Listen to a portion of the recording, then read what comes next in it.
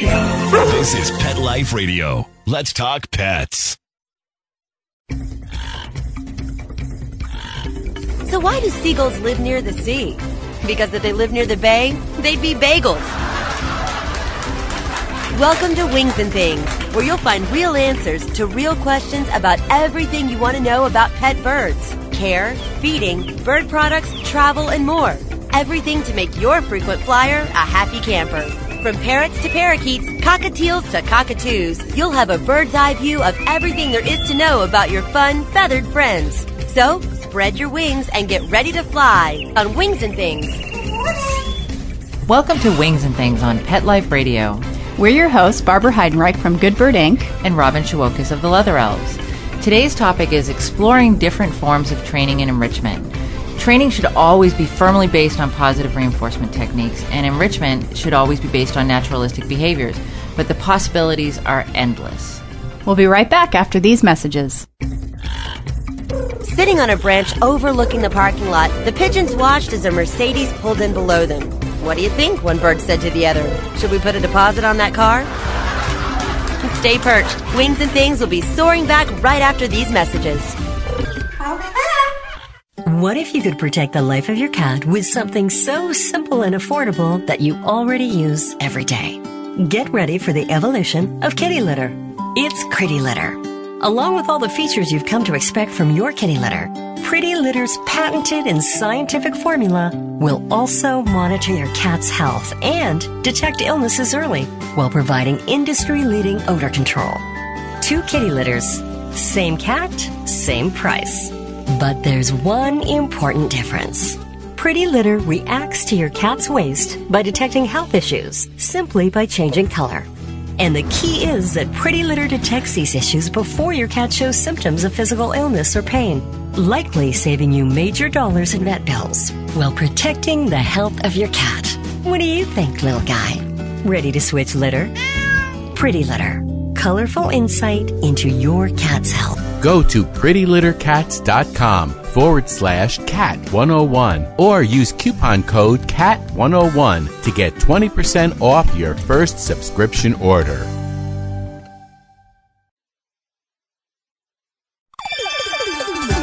Let's Talk Pets on PetLifeRadio.com.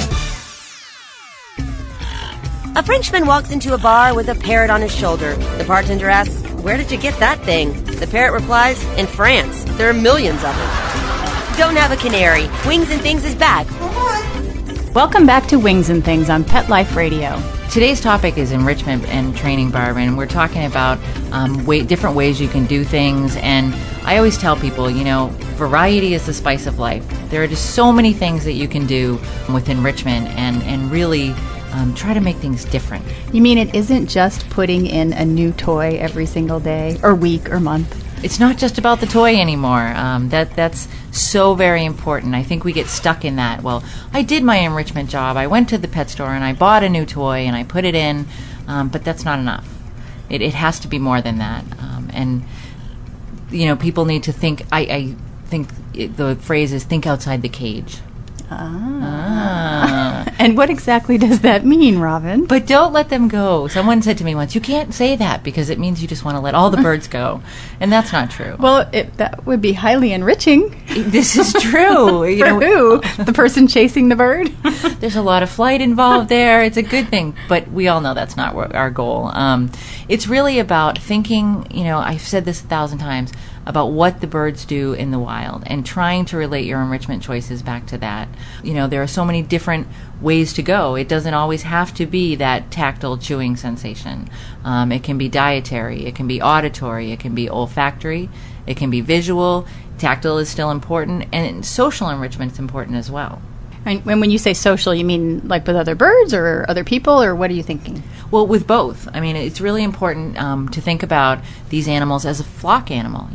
Out in the wild, it's very infrequent that you find that lone bird. There are very few birds that are solitary.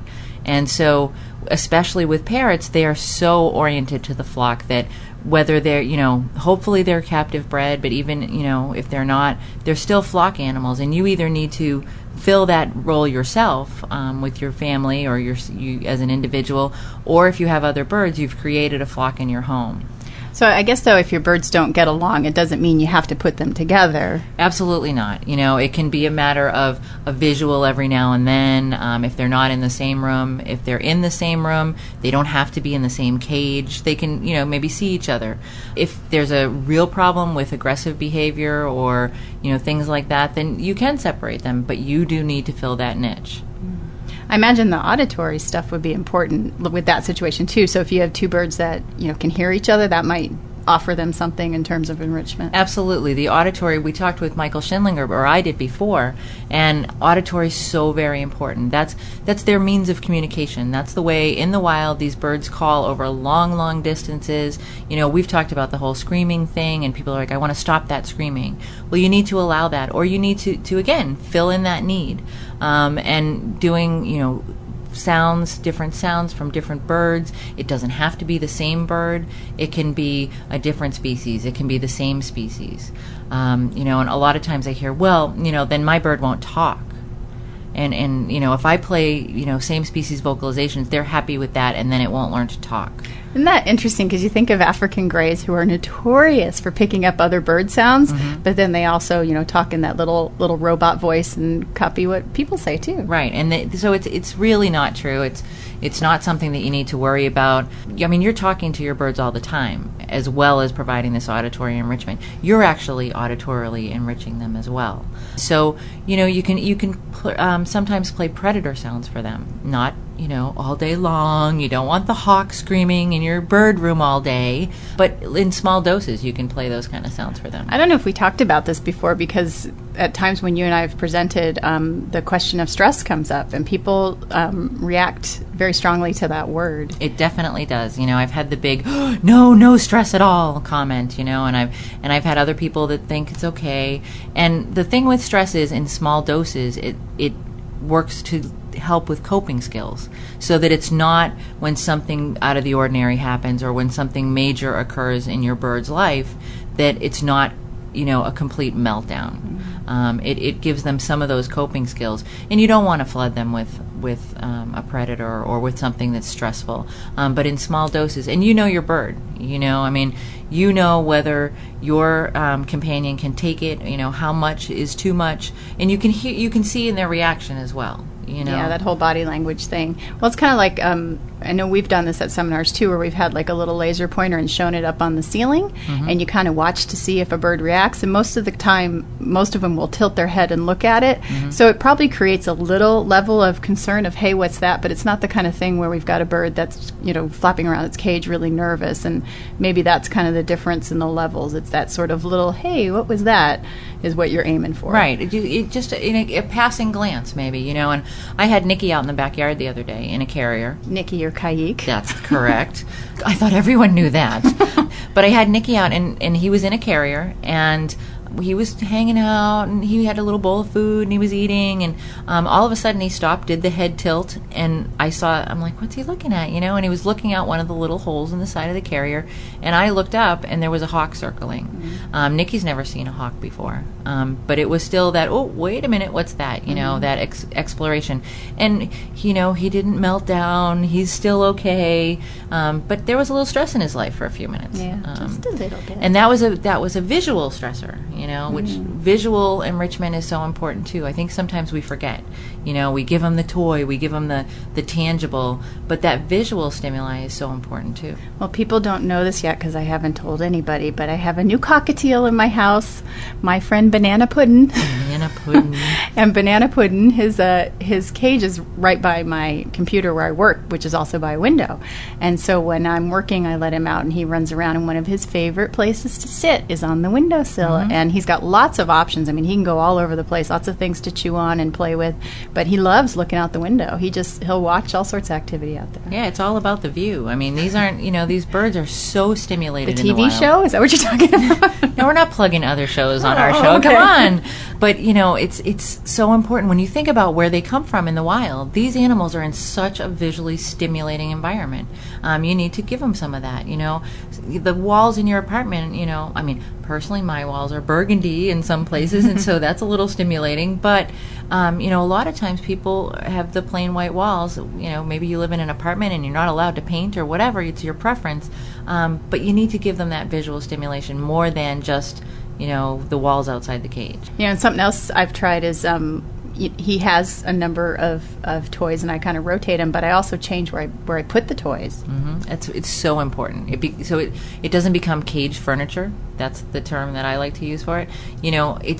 Think about if everything stayed exactly in the same place in your environment all the time. It would get boring, and you have no control over where things move. If you didn't get to change anything, if you decided you wanted a chair someplace else, but you couldn't lift it or you couldn't move it, that's the same thing as everything staying in the same place.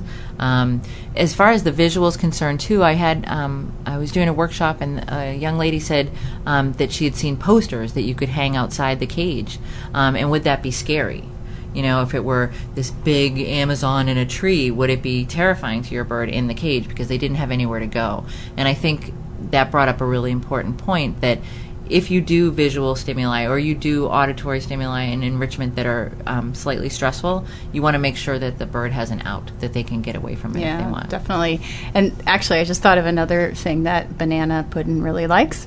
Well, I don't know if I can say he likes it, but he certainly reacts to it. Mm-hmm. He'll climb onto my keyboard on my computer, and I'll try to keep working. And what happens is, if I'm, like, say, on the internet and I'm clicking away and it's changing the scene on the internet, he'll respond to it. He'll actually look up and kind of stand up tall and look at it, and then when I push the button and it clicks to another scene, he'll jerk up again. So I don't know exactly what he's seeing visually, because they say that they have a different the flicker rates and all that kind of stuff with computers and TVs and whatnot.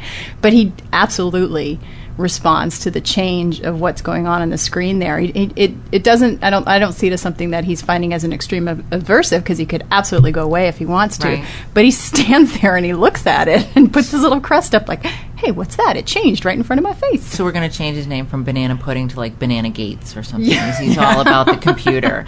That's right. Sorry, all you Mac people. Oh, that's true. But there are so many different forms, and one of them that comes up a lot is olfactory. And I think we've discussed this before, that people say, well, parrots don't have, there isn't any need for doing scent enrichment with them because they have such tiny scent receptors. My feeling is, when you think about some of the scents that your parrots have, I know you have an Amazon, and I'm sure that Tara has a scent. Absolutely. I always talk about how, to me, the smell of Amazon sort of is like, mom's apple pie. It means love, because my Amazon is usually very close to my face and preening my eyebrows and eyelashes, and you can smell that scent that seems to come through the nares, sort of in the respiratory system, and I just associate that smell with good stuff for me. Right, and so them having that scent, there's got to be a reason for it. It may be to let people know that other birds know that there are other animals in the wild. But, why take that chance that you're missing a whole type of enrichment that you could be doing with your bird? So offering olfactory, not overwhelming. I mean, we all know how sensitive they are to different scents in the air and things in the air. So you just need to be careful that you're not overwhelming them. Yeah, and you can always check with your vet if you're worried about something not being safe. Actually, I think today Robin and I taught a seminar, and people talked about things like boiling cinnamon sticks. Which I thought was a great idea, using natural oil, the oils that are in plants and things like that, boiling them like a potpourri almost, right. But just knowing what's going in there versus purchasing something or purchasing an oil to use. Oh, I think they said orange peels too, very natural things. Things that are, safe and safe for you, safe for your bird. Right. But I agree, that thing with the scent, even if, there may be more information out there that some veterinarians could share with us, but even if parrots only are receptive to very few scents, maybe Amazons can only smell that scent that an Amazon releases. I don't know. I'd have to ask the professionals on that. But it is interesting that, in other species as well, macaws certainly have a certain odor to them. It's interesting that it exists. Right. There has to be a reason for it, is my feeling. So how do you mix it up and make sure that there's lots of different stuff going on in your bird's enriching world? Well, it can get overwhelming. You're working or you're busy with your family, and you're like, okay, I didn't do, olfactory enrichment this week. It's not a crisis, okay? What I suggest... I feel like going, enrichment crisis, woo, woo, woo. It's a dangerous thing. Don't let it happen to you. But my suggestion is create a calendar. It's not, something that you have to follow. It's not a hard, fast rule. But do a calendar, and it doesn't have to be specific things that you're going to offer, but maybe you say, on Monday I'm going to try to put in a different dietary enrichment, a different, do some foraging stuff. On Tuesday I'm going to do auditory enrichment. And just do it that way and mix it up so that you're not always falling back on the easy ones. They're all pretty basic. Some, you get the bigger response from. This happens a lot, when I'm working with people in zoos and stuff, they put in that enrichment thing that gets what I call like the fireworks response. It doesn't always have to be like that. It can be something as simple as avoiding something in their cage. So you just want to, make a little calendar for yourself and try to stick to it if you can.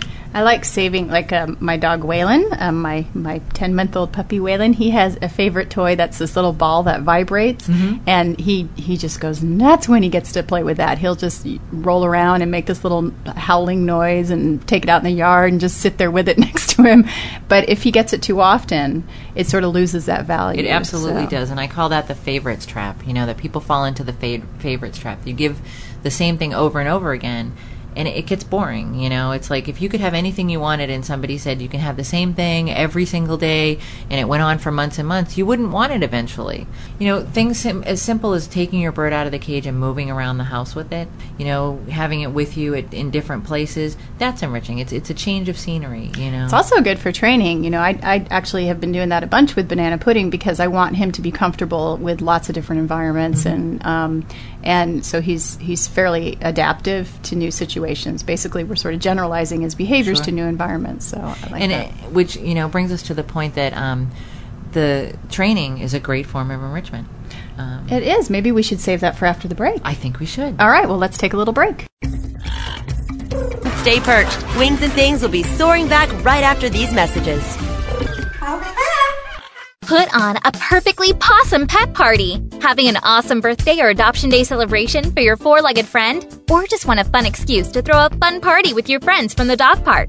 Deck out your party with Molly and Bandit Pet Party accessories. Party products designed specifically for pets. There are wearables, including adjustable pet party hats, bow ties, and tutus. The photo prop kits include funny glasses and hats. The party supplies and decorations include coordinating table covers, party banners, cake decorations, and treat bowls, cups, and bags. Everything you need to create great memories and Instagram-worthy photos. They're available in 2 colorful themes, Tropical and Fireman. It's a dog's life. Celebrate it with Molly and Bandit Pet Party at mollyandbanditpetparty.com/petlife.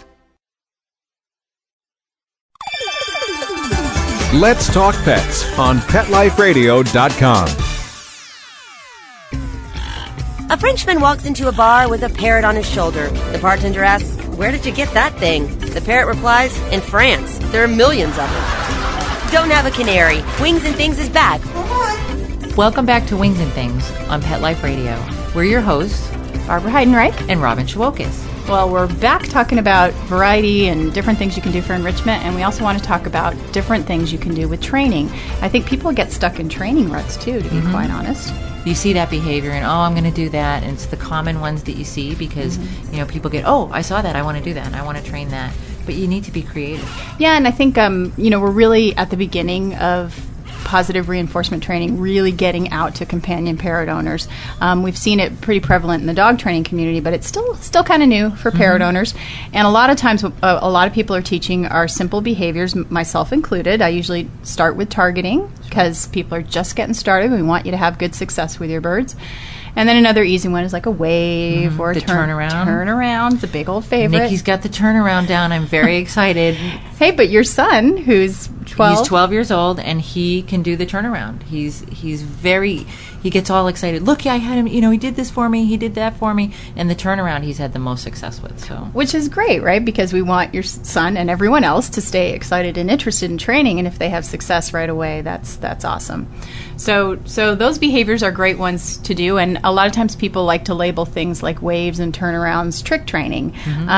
To me, it's just another behavior, but people think it's trick. It's it's a cutesy thing, but in fact, it does serve a great purpose of helping you get started in training, teaches your bird how to learn, and also helps you have a nice relationship with your parrot. It definitely does, and I think too, the learning how to learn is so important. This is an animal that maybe hasn't been trained to do anything when you get it, and you want to know, okay, this is the best way that my bird learns. This is the best technique. This is a great reinforcer, things like that. Plus, it's enriching, right? Because they're trying to figure out, well, what does that person want me to do? What do I need to do to earn that reinforcer? Is it this? Is it that? And a simple behavior like a retrieve or the wave or the turnaround are great ways to get that going. And you're spending time, which is meeting that social need. When you're doing training, you have to be there. That's true. Hey, there you go. So you're filling that social need at the same time. Ooh, virtual training. Ooh. That might happen soon. Look out.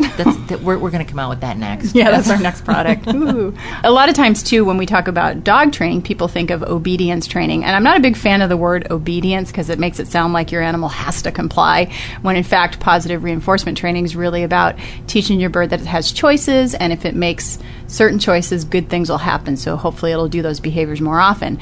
But I tend to think of behaviors like step up, go back into your cage, maybe sit calmly on a perch when you remove the food bowls. Those might be what we would call obedience behaviors. Well, I think, there are things that make parrot ownership easier for you and your bird. Yeah. It removes that kind of power struggle piece, and it makes it a positive environment for both of you. Yeah, and it's just about reinforcement, but I think those are really important behaviors to get under your belt and have in your repertoire with your bird, because then you're not going to be going, oh, I can't get my bird off my shoulder, I have to do this little dance where I'm rolling around and I can't get the bird off my shoulder.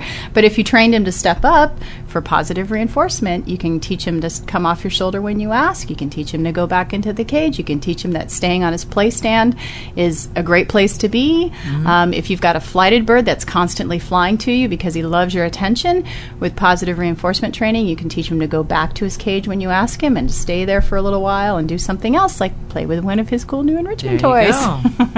So those behaviors are great things to get under your belt as well. And then a lot of people who come to my seminars, they always get to experience all the medical behaviors that I like to share with everybody.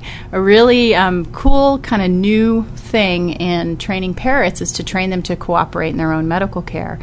And one behavior that a lot of folks have gotten under their belt and is probably more prevalent is training your bird to be comfortable with a towel. Which is so important, because that can turn into a really negative situation really quickly. Yeah. I know we've talked about before my having taken Nikki to the vet.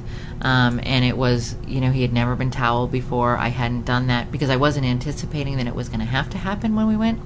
And it occurred in a really quick manner, and it could have turned into a very negative, long-lasting kind of reaction from him. So if you can do it ahead of time, by all means. And they can. It's really a pretty simple behavior in many regards, especially if your parrot doesn't have a history with towels. If you start off on the right foot and pairing some good positive reinforcers with being around towels, or having your bird, follow a target to walk over a towel, gets lots of, maybe if he likes cuddles and head scratches, he gets that while he's around a towel. All those things can be a great way to get your bird comfortable with that. And that's a pretty, in my opinion, that one's not so challenging to get to. Some people have a little harder time with things like nail trims, but again, it's not as challenging as people might think. And in fact, that's one of my great joys, is that I get lots of emails and letters from folks who have tried this stuff at home after watching my DVDs or reading an article in the magazine, a success story from another reader or something, and they go, hey, wait a minute. That person was able to do it. I can do that. And they try it. It's like when that light goes on, that moment when the light bulb comes on, that, yes, this really works, and I get that with people on enrichment, too. They'll say, oh, I tried this, and my bird loved it, and I had never thought of that before. And, and it's just changing things, doing the little different things. And it's the same with training, I remember being in Houston, and it wasn't with parrots, it was with a mammal, and it was with tigers. And the young lady was training to do a blood draw, and we talked about it, and Barb was there, and we all talked about it, and when she got it done, she was like, it does work, and it wasn't a big stressful thing. And it's, it's just going through those steps and trying different things, trying, training something new. And if it doesn't work the first time, think of another strategy. You might have been on a bad path there. Sometimes we've talked about it before that typically a novice mistake is to try and take too big of a step. You want to take real tiny approximations. And if your bird has had bad experience with nail trimming, then you might have to take some really tiny, tiny steps. But that's a behavior that I've actually been able to train in just a couple training sessions, 2 20-minute sessions. So I think sometimes we're a little apprehensive to jump into that one. We think it's too difficult. But, in brief, an easy way is just to train your bird when he goes to step up on your hand is the moment that his little foot hits your hand, you bridge and you reinforce. So he learns all he has to do is put his foot on your hand. He doesn't have to step up all the way. And then start getting him comfortable with you touching his toes and manipulating his feet, but, continuing to reinforce him during that. And you start gradually introducing the nail clippers and again in tiny approximations. And I'm always careful just to take off the very, very tip so that it doesn't cause any pain or bleeding. And you'd be surprised how easy it really can be to get that behavior. So definitely training medical behavior, well, what I call medical behaviors, getting on a scale is a great behavior to train, and your veterinarian's going to appreciate it if he or she gets to see a nice, long, comprehensive history of weights on your bird. And for you, if your bird is ever dropping weight, it'll be a signal to you that, hey, maybe something's up with my bird. He's not showing symptoms, but he had a big old drop in weight. So. And you don't have to count on that. Oh, he looks a little bit thinner today. Oh, he looks a little heavy. Because people, you get stuck in that. Oh, I know my bird. I know, how he looks and what size he's supposed to be. If you can get those weights, it's so much better for for the bird, and it makes life easier for your vet as well. Yeah, no, and it's not that hard of a behavior to train if your bird knows how to target, which is another simple behavior to train. You can use that to have your bird walk across a flat scale, or you can get a scale that has a perch on it or put a perch on it, and for your bird it's just like stepping onto any other perch. You may have to watch his body language and make sure he's comfortable with it and take it in steps, but it's a real easy way to get a weight on them. Just make sure their tail isn't hitting anything and making that weight funky. Yeah, because we all know you leave that foot off and you weigh less. Yeah, I try to every time I weigh. Some other training that's going on out there is a lot of people nowadays are starting to have flighted birds. And so training flighted birds can be a whole nother challenge because now you've got a bird that can go anywhere he wants in your house. Behind the bookcase, those kind of things. It does happen. On the computer, destroy the computer. In the middle of something important. Yeah. Yep, fly on your head while you're, talking with your husband or something like that, all that stuff. So working with a flighted bird's another type of training challenge that people are getting into these days. And so again, that might mean things like training a strong recall, training a cue that means go to another perch, any perch I ask you to. Nice thing to train with a flighted bird is to teach them to poop over newspaper. So you can have perches with newspaper underneath them around your house, and when you see he's getting ready to poop, you give him a cue and he flies over there and poops on the newspaper. There you go. That's kind of nice. Good one. And the other thing is flight is very enriching as well. I mean, obviously that's a behavior that we see in the wild, and if it's manageable for you and you're comfortable with your abilities and with your bird's abilities, then flight is a great exercise and it is a great form of enrichment. Yeah. Another thing we tend to do is in shows, which is a great thing to carry over into the home situation, is you can train flight patterns. Like you can train a bird to loop on cue, fly in a circle on cue, or fly through a hoop or something like that, all those kind of things. And of course, you can also take all those trick behaviors that you trained and modify them for flight. So if you've taught your bird to retrieve or play basketball, put a ball or something someplace, you can modify that into flying to a person and taking something from that person and bringing it back, or taking an object from you and putting it someplace else. That classic dollar bill trick that everybody's seen in bird shows is basically a retrieve. Right. So. And some of the other trick training that we talked about, that you had mentioned, you can put those together and think of how impressed your friends and neighbors and relatives will be when you show them how intelligent your bird is and how wonderful. Speaking of intelligent, one of my favorite things is to teach behaviors that involve a little problem solving, which ties in a lot with foraging toys. Oh, absolutely. And when you think about, all the decisions and all the puzzles, if you will, that they do have to figure out in the wild, it's not... food doesn't come in little packages, it's not cut up up in nice pieces. They may have to figure out where it is and go foraging for it, or they may need to open something to get at it, and those kind of things can be trained. Absolutely. A lot of people have probably seen the video clip of the Caledonian crows, which is pretty cool. They were there's a little research project on them and tool use and how they would take wires and bend them themselves to dip it into a tube where there was a worm or maggot, basically, down at the bottom, or grub. There we go. Nice better word. Yes, grub.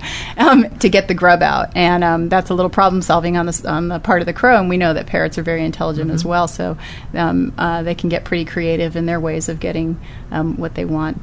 I did see a cockatoo at the Houston Zoo that would use a cup. It was a little tiny, it could have been a nutshell or something like that, but to scoop up water. I saw a Moluccan. He used to take a bead, and he would dip the bead in water and then throw it back throw the water down his throat like it was a toss one back. Yeah, there we go. A little shot of water from the bead. Yeah, there's a lot of different things that you can train your parrot to do, and you can get creative there too. Another one that's pretty fun is discrimination training. So, like teaching your bird to respond to certain colors or shapes and things like that. Those are fun challenges for trainers as well, because one thing that you can do to test yourself is, say you train your parrot to pick up the color red when you say the word red, like a piece of wood or something that's colored red. And then you might put other colors out there that are same shape but different color, and you have to be careful to only reinforce him for picking up red. If he offers anything else, then you don't reinforce. And then you test yourself by changing it up. And now you're going to teach him a different color. And then after he gets that color solid, then you put both of those together and make sure he picks the right one up on the right cue. So that's a good challenge for people who are feeling a little more advanced in their training and want to test their skills. That is. There's another interesting training that you can do with, I've done it with a crow, not with a parrot, but object permanence. If you hide an object, will they know that it's still there, and will they go after it?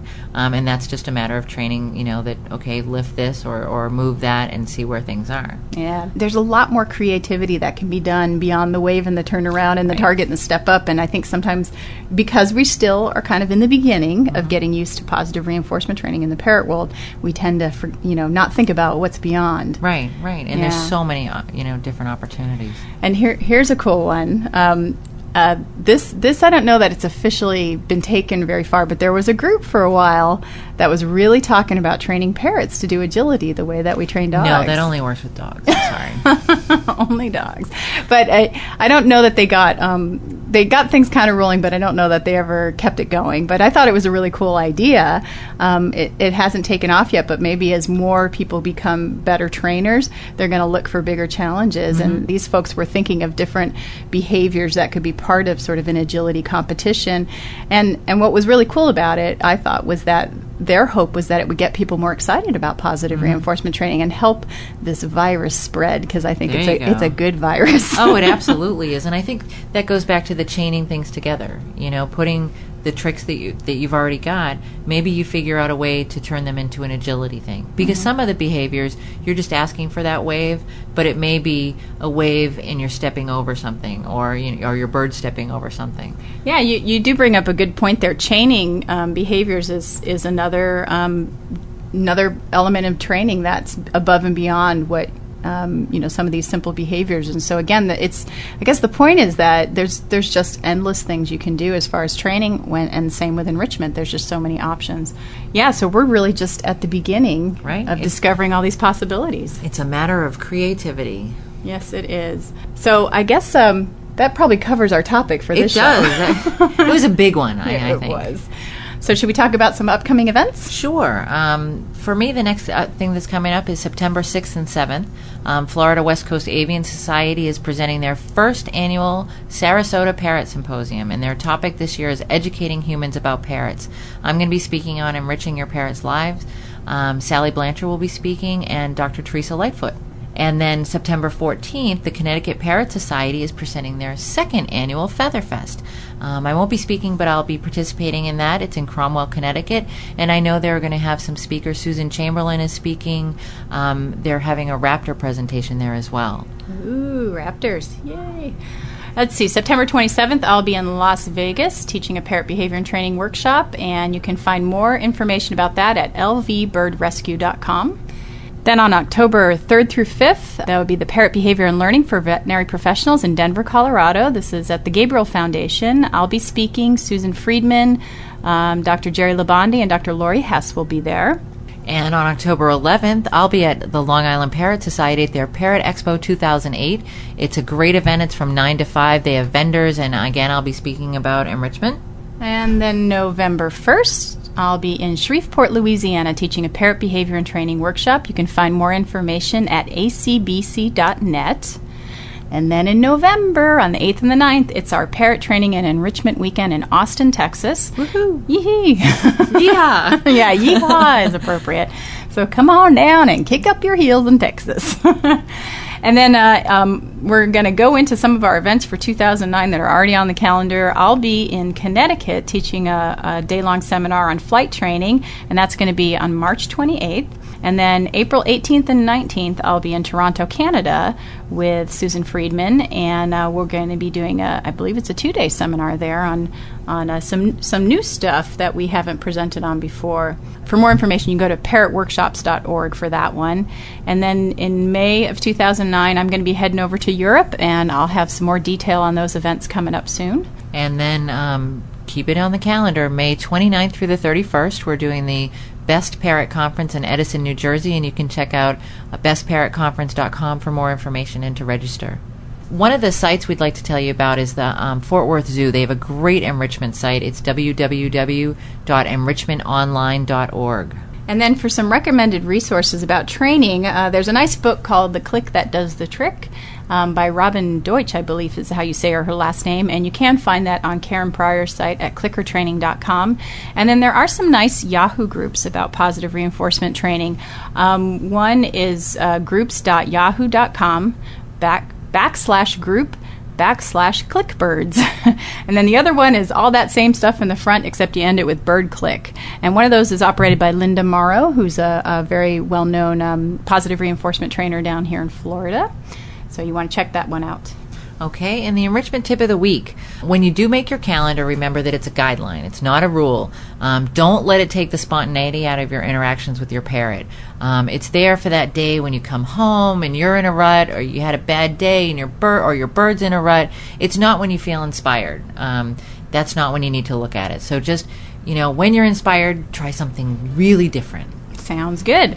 My training tip of the week is about free shaping, which is not something I've talked about before, but a lot of times we're using a target or we're showing an animal a prop to try and get them to do something. But with free shaping, what you do is you just watch your animal, and when he does something, an approximation, if it's just by accident in the direction of you want, you bridge and you reinforce. So say, for example, if I wanted my parrot to, who was on a table, to walk over and touch, a bottle that was sitting on the table, he can wander wherever he wants on the table, but the moment he takes a step in the direction I want, I would bridge and reinforce. And what would happen is, if he takes enough steps by accident in the right direction, he'll start to make the connection. I'm supposed to go this way. So you're really removing any kind of prompts or lures to get him to do the behavior, just what we call free shaping it. So give it a try. It's kind of fun to play with. Yeah. So we're just about out of time. Some upcoming topics that we're working on are what to do with a new bird, reading body language, baby parrots, and biting and aggression. And if you have some suggestions for a show topic, feel free to contact us at robin@petliferadio.com and barbara@petliferadio.com. And as usual, if you'd like transcripts of this show, please visit www.petliferadio.com. All right, that's it for us. See you next time. Bye-bye. Join us every week on Wings and Things and get a bird's eye view of everything there is to know about pet birds and how to make your frequent flyer a happy camper. Wings and Things, only on PetLifeRadio.com.